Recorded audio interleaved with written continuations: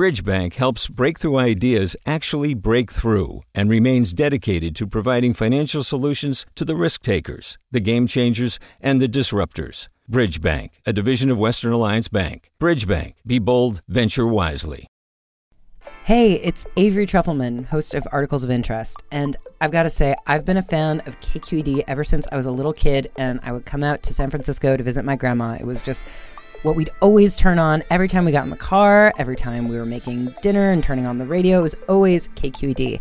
And then over the years, I've become a massive fan of KQED podcasts because this is local reporting at its best. These are answers to questions you've always wanted to know, interviews with exciting, unusual voices, necessary journalism, all told with love and care and artistry. And did you know that a majority of KQED's funding actually comes from members? It's just people like you and me supporting the programs they love, while also getting access to cool events, behind-the-scenes footage, and so much more. If you want to sign up and be a part of this amazing community, visit donate.kqed.org/podcasts to become a member today. That's podcasts with an S.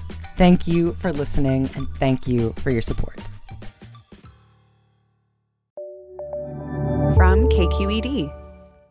This is the California Report. Good morning. I'm Lily Jamali, and we begin in Los Angeles, where residents may start looking differently at those gleaming brand new high-rises downtown.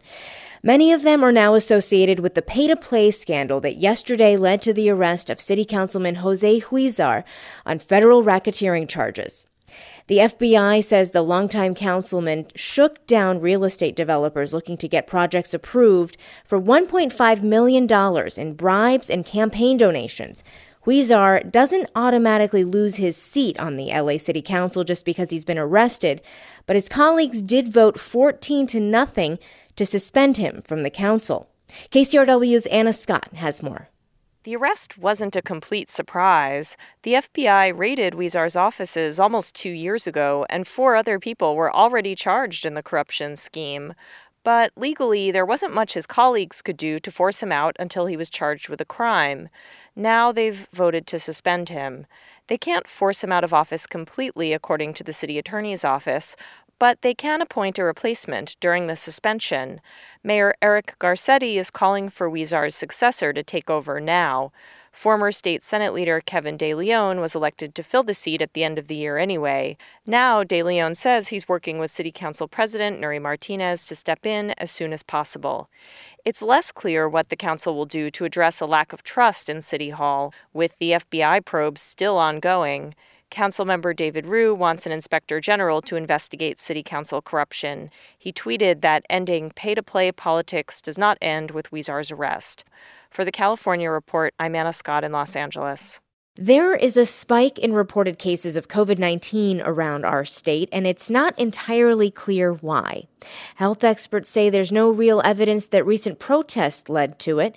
KQED's Laura Clivens reports. Dr. Kirsten Bibbins-Domingo heads the Epidemiology and Biostatistics Department at the University of California, San Francisco.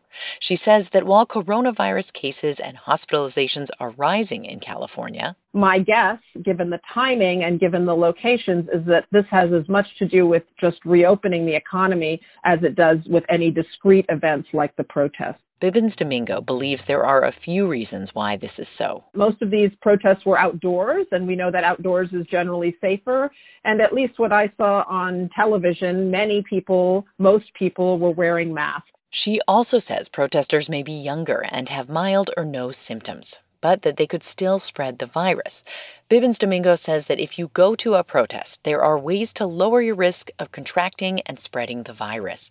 Wear a mask, keep your distance, and get tested afterwards, but wait at least 7 days. For the California Report, I'm Laura Clivens. Right now, the coronavirus is inside 19 correctional facilities that we know of. Among the worst, San Quentin, where there are 407 inmates with active infections.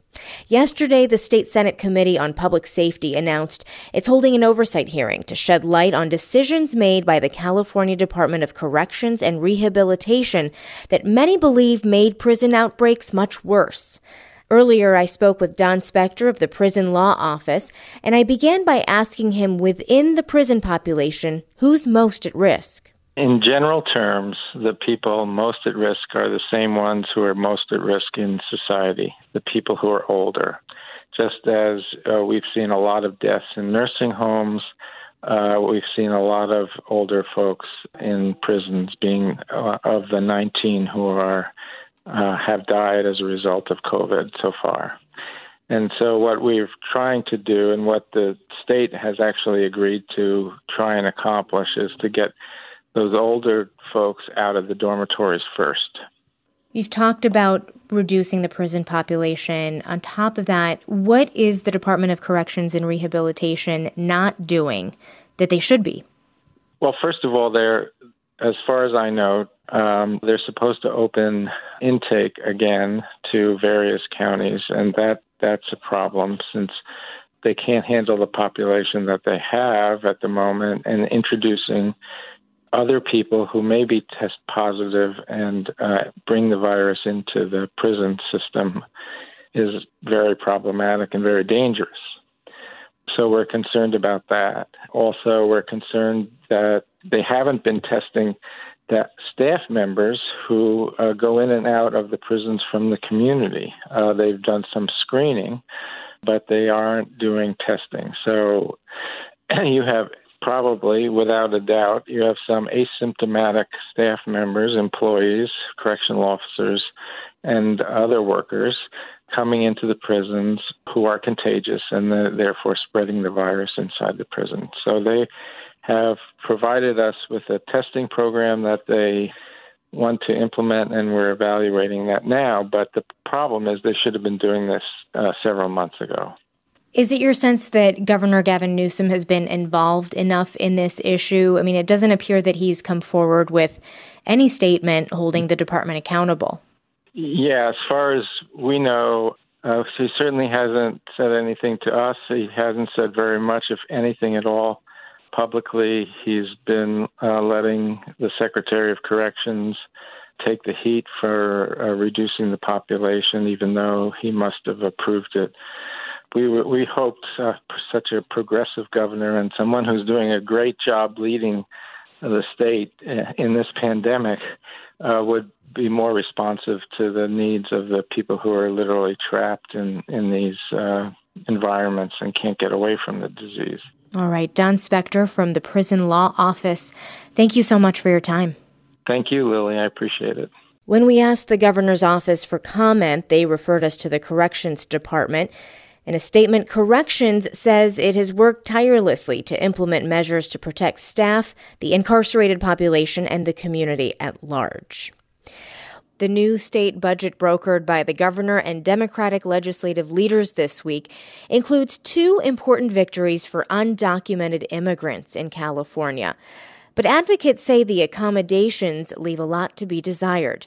KQED politics editor Scott Schaefer reports. Democrats in the legislature fought for and got the expansion of two programs that currently exclude undocumented immigrants.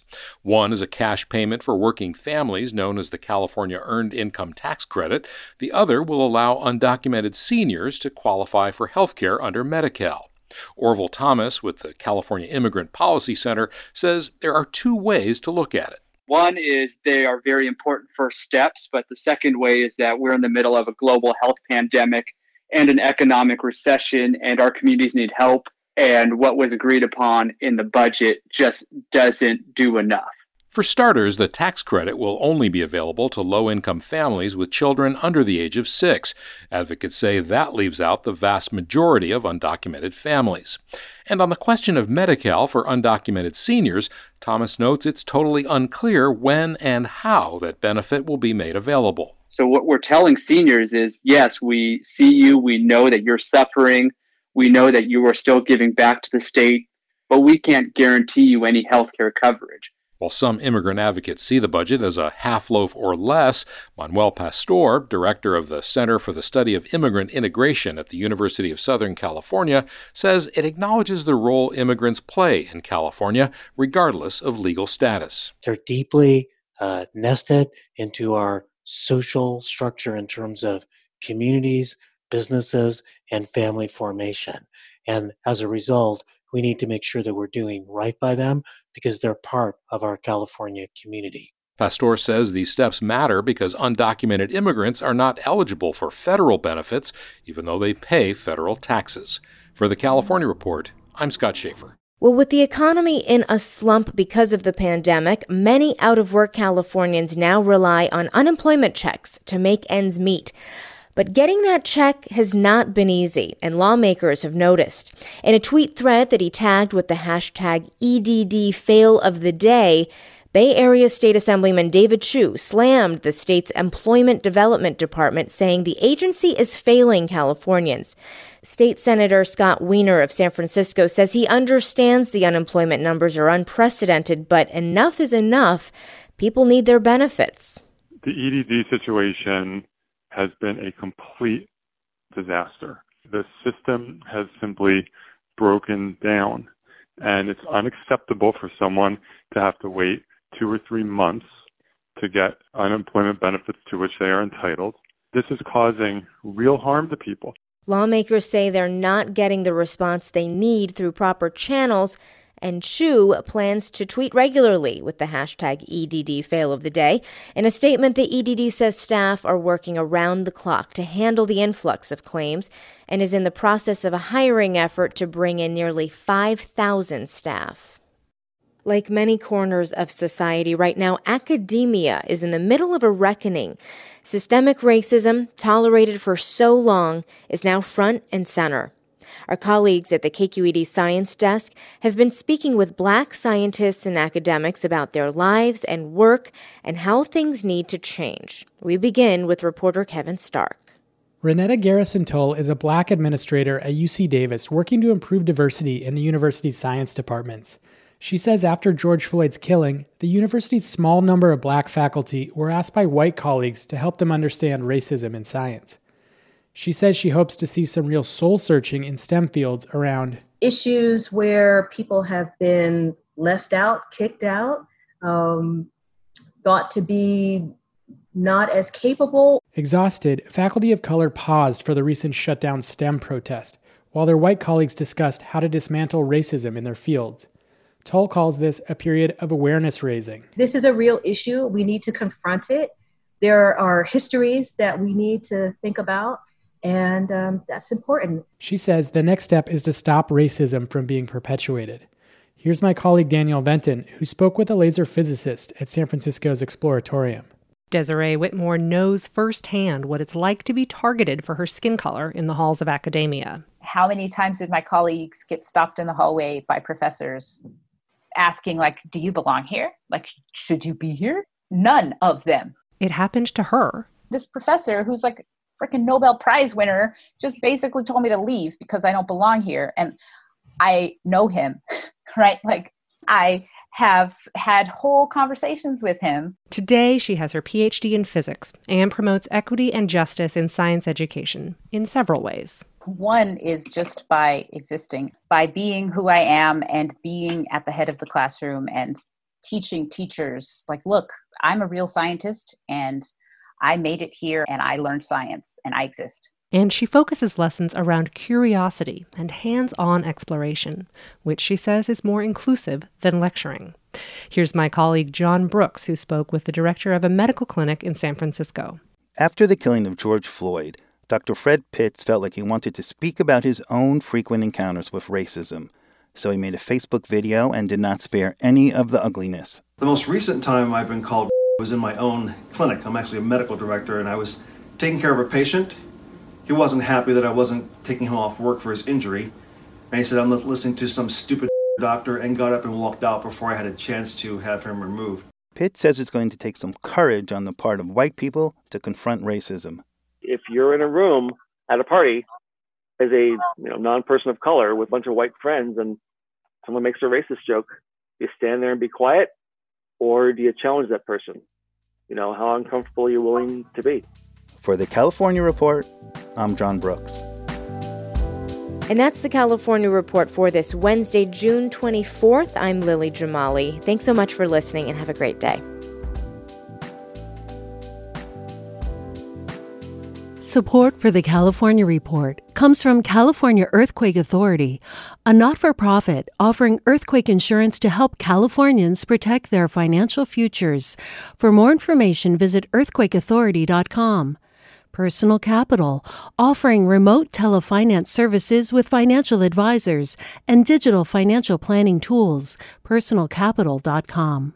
And Eric and Wendy Schmidt, whose Fund for Strategic Innovation supports transformative ideas that benefit humanity while protecting the natural world, recognizing through science the interdependence of all living systems. Hi, I'm Sasha Koka, host of the California Report magazine. Every week, we bring you stories about what connects us in the giant, diverse Golden State.